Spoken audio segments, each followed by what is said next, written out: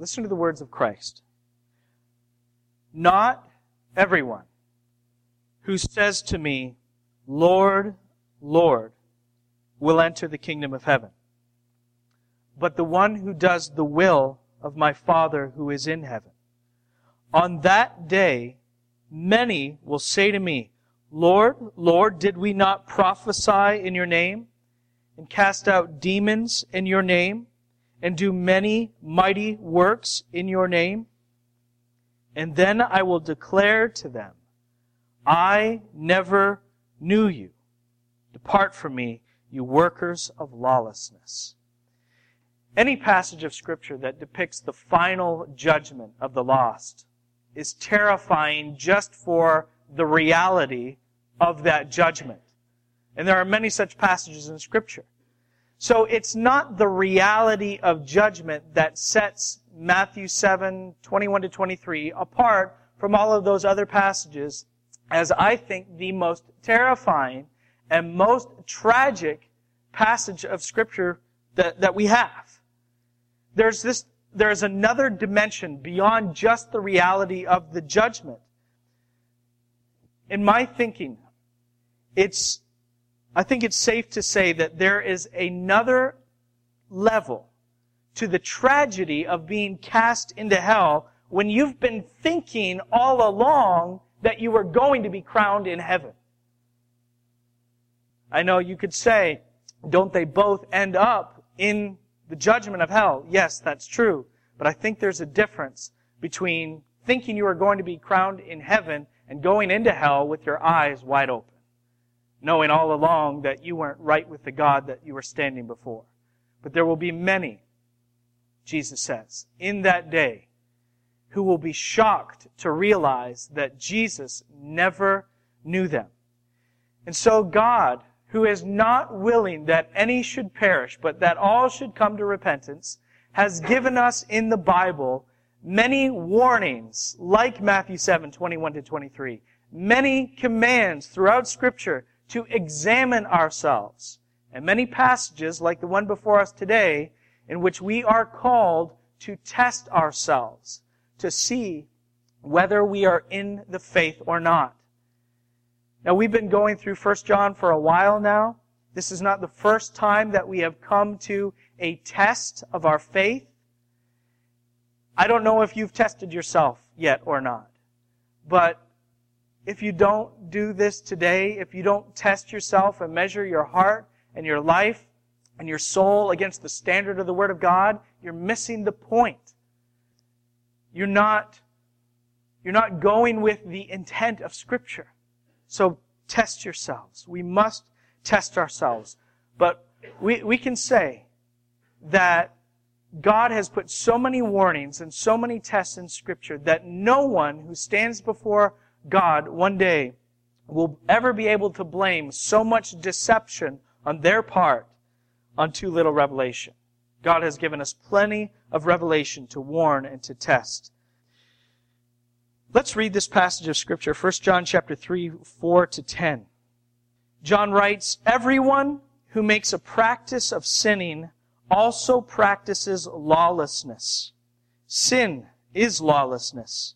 You know that He appeared to take away sins, and in Him there is no sin. No one who abides in Him keeps on sinning. No one who keeps on sinning has either seen Him or known Him." Let me stop right there. I just want to point out how strong this language is. You don't get much more strong than this. But we must take the Word of God for what it says. Little children, verse 7, "Let no one deceive you.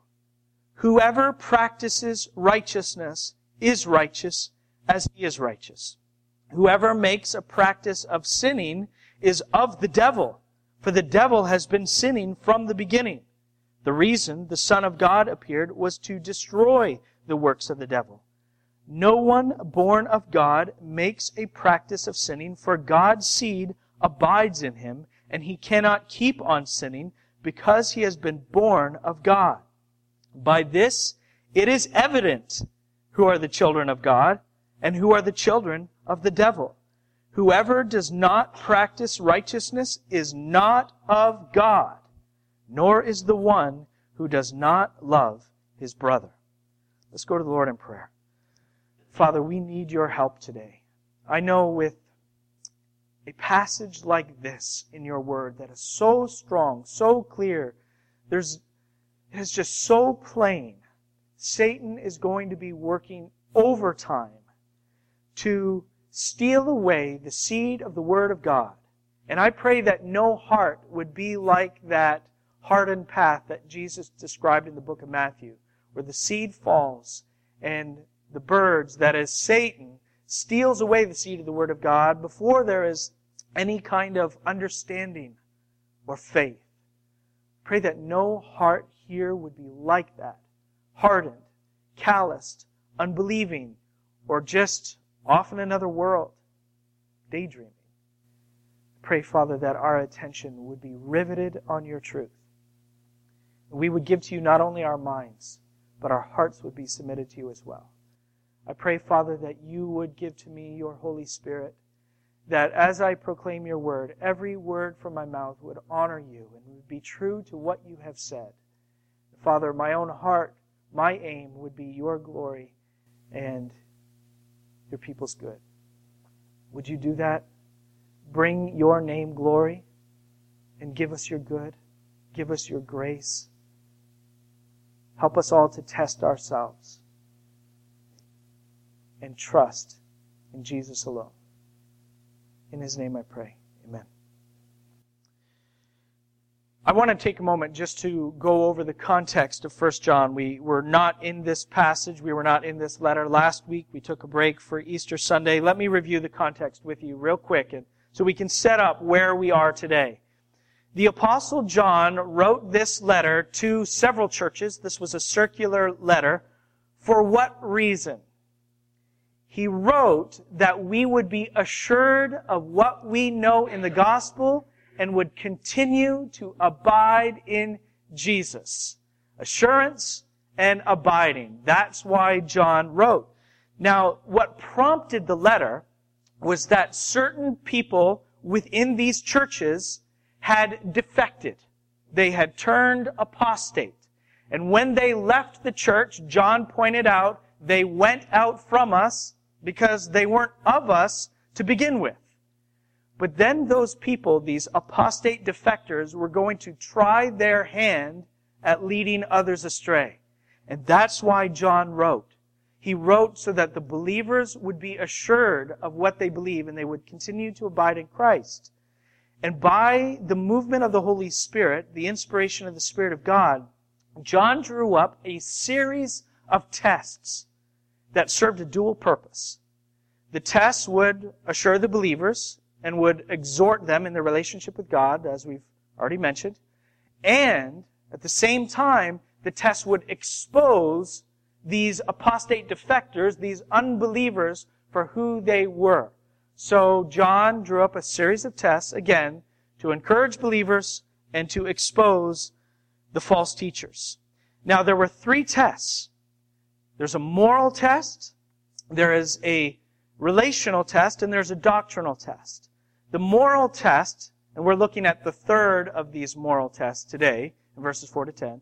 The moral test concerns our obedience to God's commandments. The relational test concerns our love for God's people. And the doctrinal test concerns our faith in God's Son. Now, it won't surprise you, for those of you who have been here throughout this series, that we are here in verses 4 to 10 taking this moral test for the third time. Because we've talked about quite a bit how repetitive John is.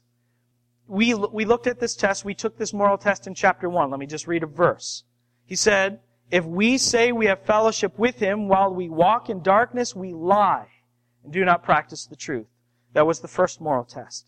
The second moral test came in chapter 2, where John said, and by this we know that we have come to know Him if we keep His commandments. It is very, very clear. And I want to point out before we go any further, I pray that all of us in Ald's Chapel pass these tests. You have to pass all 3 tests if you are going to enter the kingdom of heaven. You have to pass the faith test, and the obedience test, and the love test. You have to pass all 3. But please, if you take these tests honestly and you find that you do pass them, which if you are a believer, you will pass these tests, do not turn to putting your hope in these tests. Okay? Don't trust in your pass. Trust in Christ.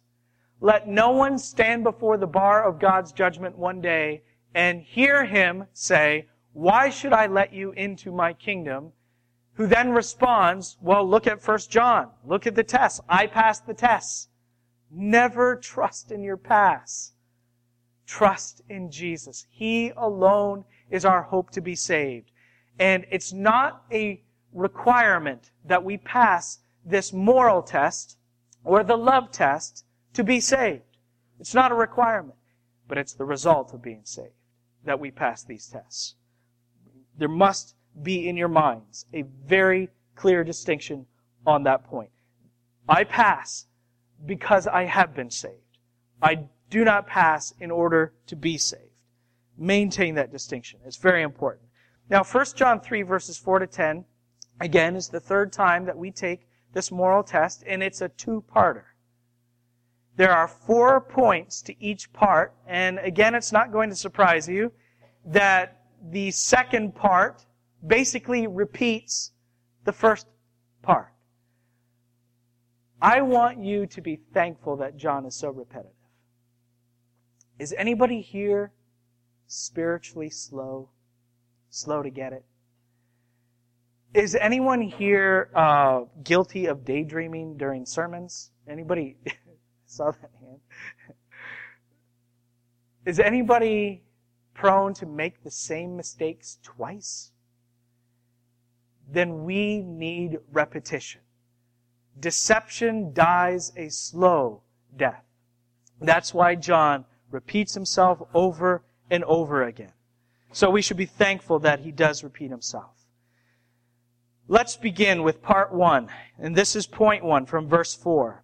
John says, you know what, before I go any further, I'm going to give you a little outline. I'm going to give you an overview of this because I might not get so clear through the rest of this message. Okay? I'm going to go through every point, and I want you to see the connections between part 1 and part 2. This is what we're going to go over. Part 1, point 1, in verse 4, concerns the nature of sin. Part 1, point 2, in the beginning of verse 8, you could be looking down at your Bibles as I go over this, concerns the nature of the sinner. Point 2, part 1, in verse 5, talks about that Christ came against sin. Point 2, part 2, in the second part of verse 8, says that Christ came against the devil. Point 3, part 1, in verse 6, talks about the incompatibility of abiding in Jesus and keeping on sinning. Point 3, part 2 of verse 9 talks about the impossibility of being born of God and making a practice of sinning. So you're seeing through this how the second part repeats and intensifies the first part. And then point 4, part 1 of verse 7 says that the one who practices righteousness is like Jesus. Point 4, part 2, verse 10 says the one who doesn't practice righteousness is not only not like him, but is not of him. So you could kind of think of it like this. We're going 2 rounds with the Apostle John. And he is going to land 4 kinds of punches. In round 1, he's going to hit us pretty hard. But in round 2, while he lands the same kinds of punches, it's like he really lays it on us in round 2. Okay, so you could kind of think of it like that. Now back to verse 4. Everyone who makes a practice of sinning also practices lawlessness. Sin, what is the nature of sin? Sin is lawlessness. Don't make the mistake of thinking that your sin is something more respectable than what it is. Don't call it a bad habit. Don't say it's your own personal issue or personal demons even, your personal hang-up, or just say, well, this is just who I am. So many people today in our world want to say, I was born this way. So, who am I to... Who is God to require that you deny yourself? Let's not call our sins something more respectable than what they are. John says sin is lawlessness. What does this mean?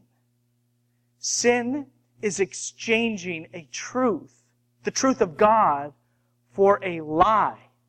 Sin is exchanging the glory of the Creator to worship the creation. Sin is not just doing your own thing, it's crowning your own head. It's setting up a rival throne in a rival kingdom. It's, to quote from or paraphrase D.A. Carson, it is to de-God God and God yourself. To take the name of God for yourself. That's what sin is. It's lawlessness. How is it that we have such a low view of sin? Because we have a low view of God. If sin is not a big deal to you, I'll tell you why. It's because God is not a big deal to you. That's it. Sin is lawlessness. And if sin is no big deal, what does that say about the cross? Well, man, it looks like things just happened to get out of hand for Jesus. That's not the way it was. The cross was so bad for Jesus because sin is so bad of us. That's why His suffering was so bad. That's the seriousness of sin. And that's John's point. How can anyone who is a believer make a practice of lawlessness?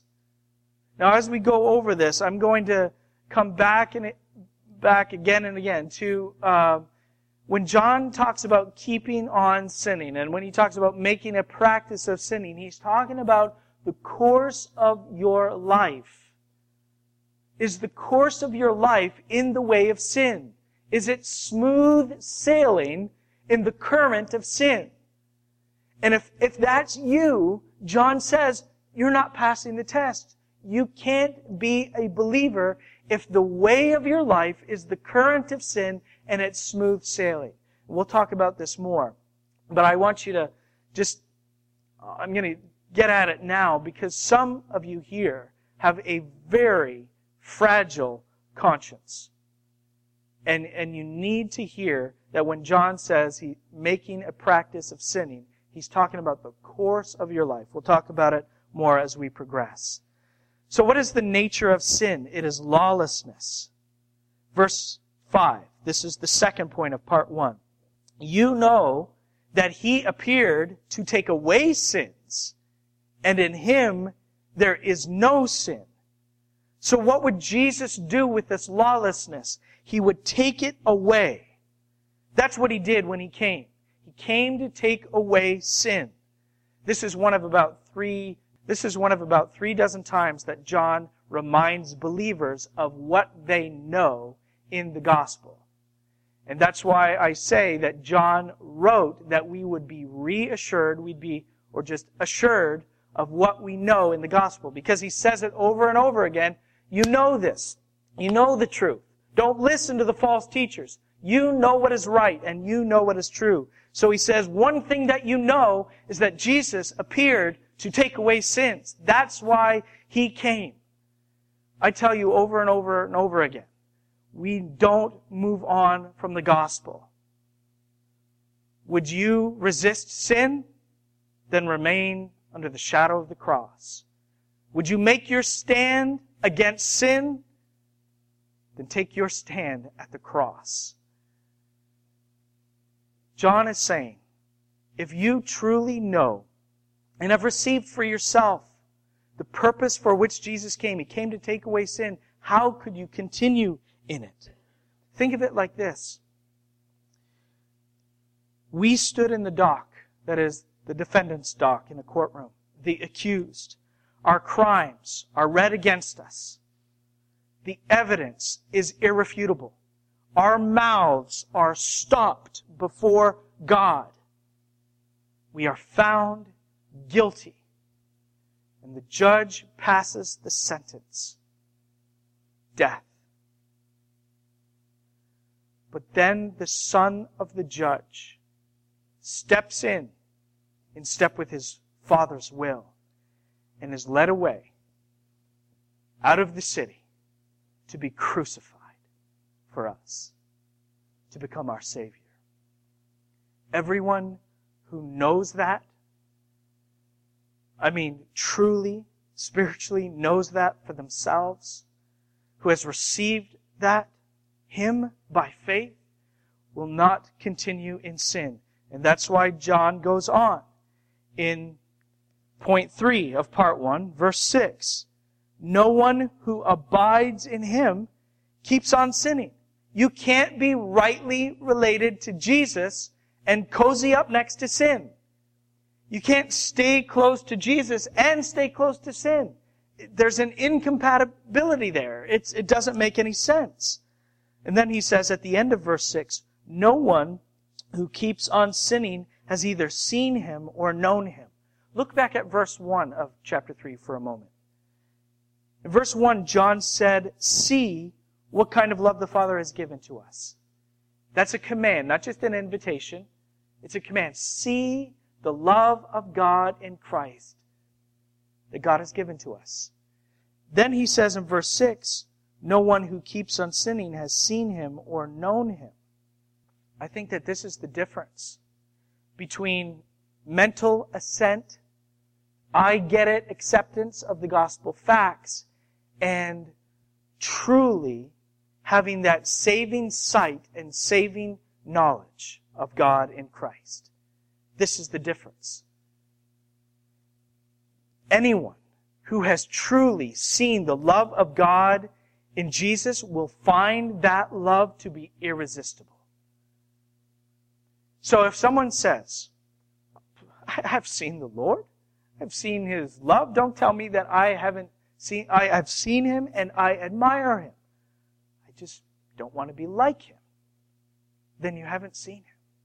Because the one who has seen the love of God in Jesus will be drawn to Christ, to become like Christ. So abiding in sin, and abiding in Christ, and getting cozy with sin is incompatible. Now, point 4, part 1. Little children, and John is pleading here, let no one deceive you. This shows us there were false teachers rampant with their deception. Let no one deceive you. Whoever practices righteousness is righteous as he is righteous. Man, we have a big problem with this in the church today. Many of you grew up in the same kind of evangelicalism that I did. It was the age of easy decisionism. And the day that easy decisionism dies, hallelujah to God. You know, it's the whole raise your hand, walk the aisle, pray a prayer, ask Jesus into your life, and if you meant it, your ticket is punched. Now, there's some truth to some of that, but it's what we'd call reductionist. It's not enough. Where is the call to repentance? Where is the call of Jesus to count the cost, to deny yourself, to take up your cross and follow Him? If there is someone here who is not a believer, I want to tell you straight, but I say this with gladness of heart. I'm going to just put it straight to you as Jesus did. If you are not a Christian, and you want to be one, you want to become a follower of Jesus, it's going to cost you. It's going to cost. There will be sacrifice required. You will have to take up your cross. There's a cost to following Jesus. But the cost is worth it. infinitely worth it. So that it doesn't matter what it costs you. Jesus is worth it. Even if it would cost you your life, Christ is gain, as Paul said in Philippians 1. To me, to live is Christ. To die is gain, because that means I'm just going to Jesus. There is a cost to following Christ, but it's worth it. Paul wrote in Romans 8, I referenced this in our Sunday school class this morning. Paul said, we will be glorified with Him, provided we suffer with Him. When you get as reductionist as easy decisionism, what do you end up with? You end up with a lot of people who are going to fit into Matthew 7, 21 to 23, who will stand before God and say, Lord, Lord, and who will end up hearing, I never knew you. You end up with churches even full of false converts and a Bible Belt that has communities full of false converts who thought they had their ticket punched, who thought that they were good to go, but will stand before God and find out that they were deceived. It says, the one who practices righteousness as he is righteous. And that doesn't mean just moralism. You know, I'm an upstanding guy, I'm a good neighbor, I give to charity. You need me to help you out, I'll help you out. Give you the shirt off my back kind of thing. We're not talking about moralism. We're talking about Jesus' kind of righteousness, which is righteousness from the heart. It's God-seeking righteousness. It is loving God's people righteousness. That's from the heart. That's the result of being saved. John said, let no one deceive you. Okay, so that's round one. John lands 4 punches. Quick review. The nature of sin is that it's lawlessness. Christ came to take that sin away. You cannot abide in this Jesus who came to take sin away and cozy up next to sin. You can't stay in Jesus and stay in sin. And the one who practices righteousness is the one who is truly like Him. Now we come to round 2. So round 2, point 1, lands the same kind of punch as round 1.1, but it's heavier. It lands, it's heavier. Man, John does not hold back. And I feel, I was talking to a friend at this recent conference that I went to with Ryan and Jacob. There was a buddy I had there that I had gone to college with. And we were talking about hell. The message we had just heard had to do with pleading for sinners to come to Christ. And there was a lot of talk in there about the judgment, about hell, and how we tone things down a little bit. And I know that I have been guilty of this. Toning things down, and you might be thinking, Brother Mike, you're pretty plain. You step on people's toes. But sometimes I will say, the result of not believing in Jesus in this life will be eternal separation from God and eternal subjection to His wrath. And we talk about that separation a lot. But the Bible is even more plain. The Bible is even more vivid in its description of the judgment than that. Look at what John says. He's talked about the nature of sin in verse 4. Now he wants to talk about the nature of the sinner. This is why the punch lands even heavier. He says, whoever makes a practice of sinning is of the devil. For the devil has been sinning from the beginning. We talked about what sin is. This is who the sinner is now.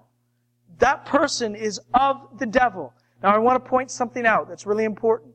Notice the time reference here. The devil is the author of sin who sinned from the beginning. That means his course has always been sin. And that's why I say that the person who sins indefinitely, and I'm going to also throw in the adverb indifferently, is not a believer. If it's smooth sailing in sin on and on and on without letting up, that person is not a believer. Now, when you stick it to your conscience with sin, does your conscience bite back? Fine if it does. Good. But the Bible actually requires more. Because the world is full of people. In fact, I would say this is probably 99.99% of people feel shame and regret and guilt in their life at some point. So it's not enough that your conscience screams out. Everybody feels shame and regret. The Bible talks about worldly sorrow on one hand, which leads to death, and godly sorrow or godly grief, this is from 2 Corinthians, on the other hand. So that the person who is a believer will not just feel bad about letting themselves down. I mean, that's how the world talks these days. I feel so bad because I let myself down. I fell short of my own standards. And the Bible, to paraphrase, basically says, who cares? Who cares about your standard? What you've done against yourself. And that's why people, so don't fall into this trap of language, talk about forgiving themselves. I let myself down, therefore I must forgive myself. The Bible never says we need to forgive ourselves. We need God's forgiveness because it's God's standard that we have fallen short of. It's Him that we have offended. You remember what David did. David committed adultery. David covered that up with the murder of the husband of the woman he had committed adultery with. But when he was confronted with his sin by Nathan the prophet, what did he say? He said, I have sinned against the Lord. And when he wrote out his confession in Psalm 51, what did he say? He said, against you only have I done this evil. He was concerned with how he had broken God's commandment. Or think about Joseph when he is tempted by Potiphar's wife in the household. She says, come, lie with me. And what does he say? Well, I have higher standards. I would be falling short of my ideals for myself. That's not what he says. He doesn't say, how could I do this great wickedness against Potiphar, who's been so kind to me? He doesn't say that. He says, how could I do this great wickedness against God? That's the believer's concern. Not how I have displeased myself, but how I have offended the God who loved me and gave Himself for me. That's godly sorrow, as opposed to worldly sorrow.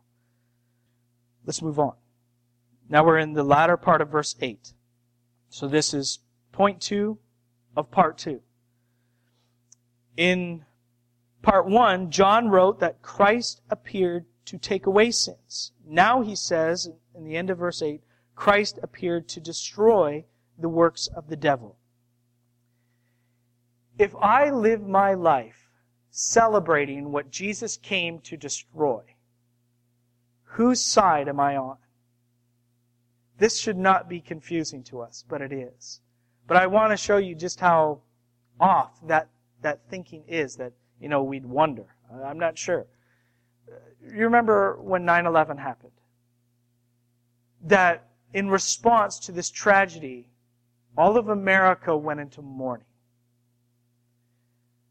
And what was so sickening was to see this video coming back from certain parts of the Muslim Middle East of some people, not all, keep that in mind, but some people out in the streets dancing and celebrating that this kind of thing happened to us. Now, watching that video footage, did anybody wonder, are they for us or against us? Whose side are they on? I'm kind of confused. It's the same way in the spiritual life. If we are celebrating what Jesus came to destroy, if that's our life, we're not His. We're not on His side. We're against Him. It's the same kind of principle. We should not be confused on this point. Let's go to point 3 from verse 9. Point 3, part 2. In Part 1, John said that if you're going to stay in Jesus, that's incompatible with staying in sin. That was verse 6. Now he intensifies it and he says, it's in fact impossible, not just incompatible to keep on sinning, it's impossible for the person who's been born of God to keep on sinning. Let's read it. No one born of God makes a practice of sinning. Man, that is so plain. For God's seed abides in him, and he cannot, there's the impossibility part, he cannot keep on sinning because he has been born of God. He cannot keep on sinning. That is, it's not going to be the course of his life. He's not going to sin indefinitely, indifferently. Let's just picture how absurd this would be for someone born of God to keep on sinning. Ezekiel 37 is one of the most fascinating passages in all of the Old Testament. That's the vision, you remember, that Ezekiel has of the valley of dry bones. He has this dream or this vision where he enters this battlefield in a valley, and strewn across the valley floor are the skeletal remains of the nation of Israel, bleached white in the sun, crunching underfoot. And there is absolutely no hope of life. None. Life's not about to happen. These people aren't about to stand up. They're not about to go on the march. It's not happening. But there is a God in heaven who is powerful and who is merciful. And he commands his prophet Ezekiel to prophesy over the bones. And so Ezekiel obeys. And he listens. And there is this rattling of bone as bone comes together and reconstructs, and sinew and flesh cover. And now these corpses look a lot better than they did a moment before, but Ezekiel says there's still no breath in them. There's still no life in them. And so God commands Ezekiel to prophesy again. To prophesy to the breath, which is a symbol of the Spirit of God. And so from the four winds of heaven, the breath of God comes into these remains, into every corpse, and makes them alive. And they stand up on their feet, an exceedingly great army.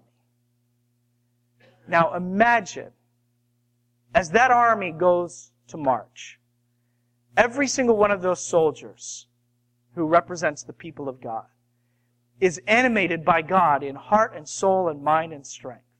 They have the life of God by the Spirit of God in them. They belong very clearly to God. They're alive in Him. Their heart, soul, mind, strength is for Him. Now just imagine one of those soldiers all of a sudden doing a quick about face and charging against God. Ah! I was about to run, but I remembered I can't run because this thing is not attached to my hip. I mean, it would be absolutely absurd for that one to take up his sword against God and fight to the death, which is what the sinner does. The sinner fights against God to the death. He is opposed to God. It's just an impossibility, isn't it? You could not imagine one animated by God, with the life of God, turning against God with their entire being and fighting against Him to the death. That's why John says, no one born of God makes a practice of sinning. He cannot keep on sinning because he has been born of God. He has God's life in him. Final point. Part 2, verse 10. By this it is evident who are the children of God and who are the children of the devil. Whoever does not practice righteousness is not of God, nor is the one who does not love his brother.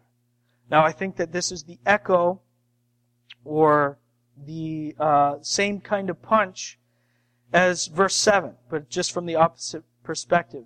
John said there in Verse 7, that the one who practices righteousness is righteous as Christ is righteous. That is, the one who practices righteousness is like him. Here he is saying the one who doesn't practice righteousness is not only not like him, but not of him. Going back to that whole conflict in the Middle East, do you remember the day when the people of Baghdad pulled down the statue of Saddam Hussein? And there was just, I was kind of surprised because it was a brazen act of defiance against Saddam Hussein, who had just been displaced. So it was a big deal. And you could have thought at that moment, well, they're not on his side. They must be on our side. And some of them may have been. But it's quite possible that some who engaged in that celebration, the pulling down of that statue, weren't for him or for us. They were on their own side. A third side. A lot of people think that there's like a third side.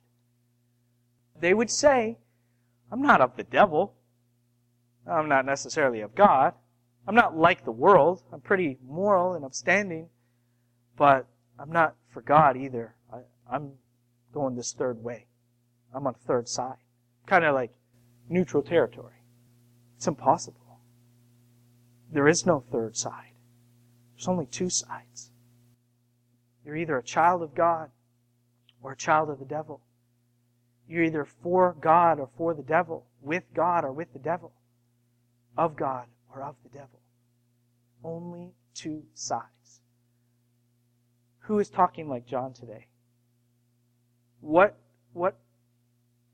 preacher, what church is standing up like John today? What congregation is going out to the lost with this bold and blunt of a message?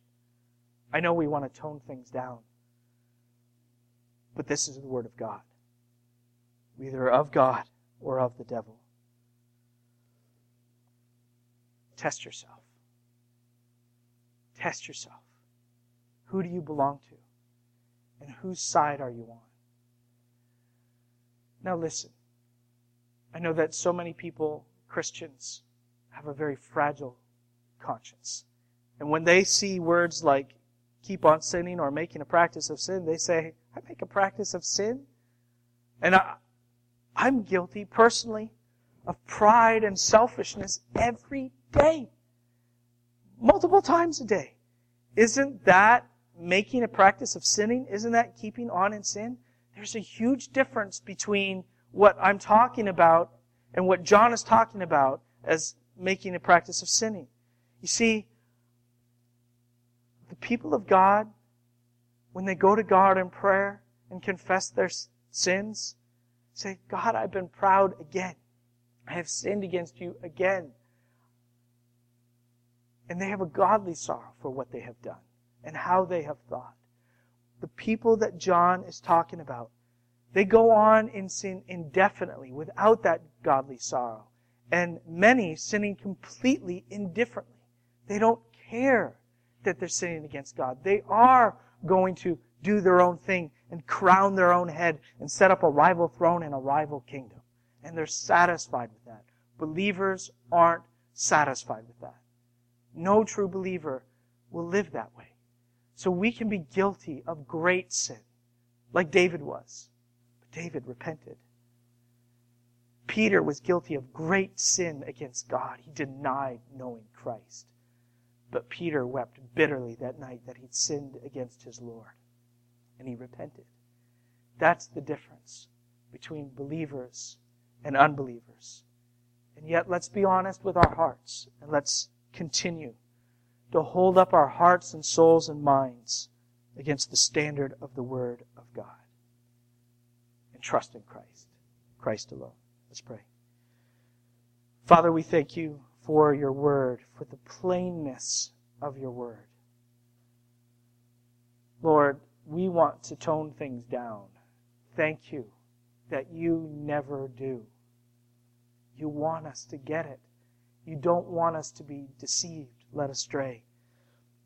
So I pray, Father, that everyone here would get it, that there would be no one deceived. And I pray, Father, that you would pour out your grace on every soul so that we all truly belong to you in Jesus. Do a great work in our hearts. In Jesus' name, amen.